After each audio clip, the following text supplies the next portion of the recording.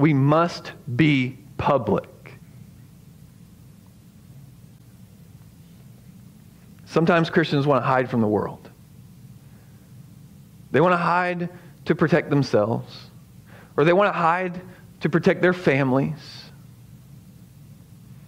But how can the world see your light if you're hiding it off the grid in the woods? They can't. Or how can light penetrate darkness if all the light is constantly huddling together and not spreading out in the darkness? If Christians are like, no, we're going to start our own communes, and we're going to start our own state, we're going to start our own country, we're tired of living in this darkness. Well, that's what you're supposed to do. You have to live in the darkness. You're the light. The light has to penetrate the darkness. That's why I also struggle with the idea of secret underground churches.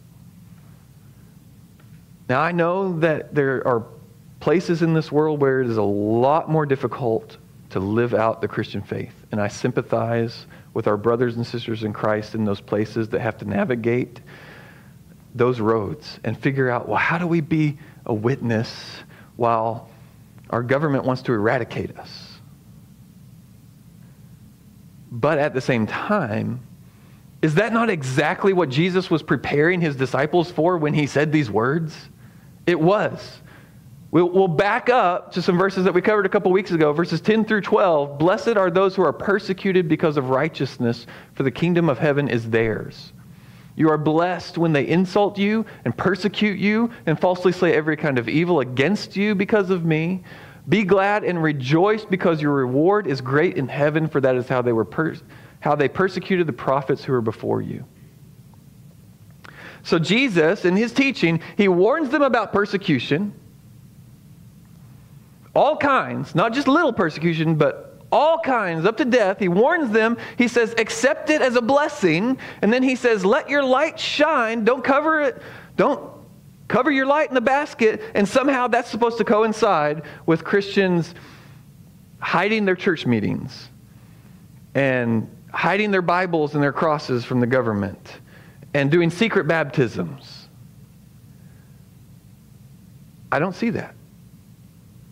That is not what I see in Scripture. That is not what I see Jesus teaching his disciples. That's not the example that I see in the early church. And even though we're going to study this passage later in our series on Matthew, I feel like we need to read it today. We go to Matthew 10, verses 16 through 28. Behold, I am sending you out as sheep in the midst of wolves. So be wise as serpents and innocent as doves. Beware of men, for they will deliver you over to courts and flog you in their synagogues, and you will be dragged before governors and kings for my sake, to bear witness before them and the Gentiles. When they deliver you over, do not be anxious how you are to speak or what you are to say, for what you are to say will be given you in that hour. For it is not you who speak, but the Spirit of your Father speaking through you. Brother will deliver brother over to death, and the father his child. And the children will rise against parents and have them put to death. And you will be hated by all for my name's sake, but the one who endures to the end will be saved. When they persecute you in one town, flee to the next. For truly I say to you, you will not have gone through all the towns of Israel before the Son of Man comes. A disciple is not above his teacher, nor a servant above his master. It is enough for the disciple to be like his master, and the servant, or like his teacher, and the servant like his master. If they had called the master of the house Beelzebul, how much more will they malign those of his household? So have no fear of them, for nothing is covered that will not be revealed, or hidden that will not be known. What I tell you in the dark, say in the light. What you hear whispered, proclaim on the housetops.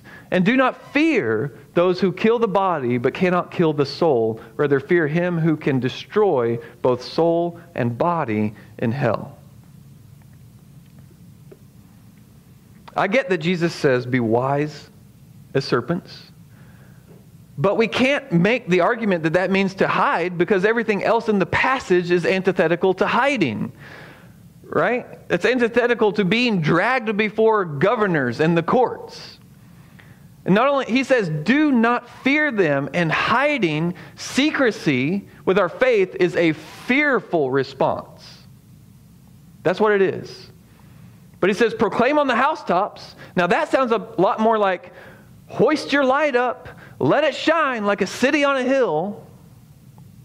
So I don't see the whole secret underground church thing in the Bible. It's not what the examples that we see, even in the Old Testament. That's not what Daniel did when he was ordered not to pray. He went up, opened his window, and prayed. I read an article from 2011. There was a radio personality, Christian, who was lamenting the theological drift of many denominations and churches in America, as well as the continuing encroachment of the government on the ability of Christians to practice their faith freely. And he said, quote, the Christian church, I believe, will be driven underground in America as it has been in other nations around the globe. Otherwise, it will cease to exist in this land. Now, I agree with some of his assessments about where things are headed, but I do not agree with that statement because Jesus said the gates of hell will not prevail against his church. So I am in no way, not one little bit worried that somehow the world is going to snuff out the light of Christ unless we go underground and get secret. No. I'm telling you that as long as I'm pastoring Riviera Baptist Church, we're not going to go that way. We're not going to become a secret church. If our faith becomes illegal, our response is not going to be, all right, let's shut down the website, sell the land, let's start meeting secretly in different locations, let's get code names, let's do signals, and like we're spies trying to sneak our way into eternity. No, our response is going to be, hey, here we are, we're preaching the gospel. You can see us. And we're going to keep doing that no matter what the consequences are. And when we're dragged before the courts or thrown into the prisons or hanged in the streets, we'll show the world they don't have the ability to take our light. They can't do it. We'll shine the brightest right before they kill us. If Oregon makes a law that I can't preach about something biblical, then the week after they pass that law, I'm going to be standing up here on Sunday morning preaching on that subject, and we'll put it on YouTube if they let us. And if they tell me that my Bible is illegal and I can't have that, I'm not going to hide it. If they say, hey, we're coming to search your house, I'm going to make it easy. They walk up, I'll be sitting on the front porch with my Bible open, and I'll read to them. And if they find me for it, that's fine. If they take me to prison for it, that's fine. If they kill me for it, that's fine. And what that will do is that will strengthen you to not lose your courage. And you'll say, you know what? We can do this. The prophets went before us. The pastor went before us. And we can do it too. Now you might say, well, but why not just have the secret meetings? And why not just hide your Bible if that means you get to stay with your family and if that means you get to keep doing ministry? Well, see, those kinds of thoughts are operating on an assumption that it's better to be free, for one thing. To which I would say, well, why don't you do a Bible study on all the ministry that was done from prison? And there's plenty to work with.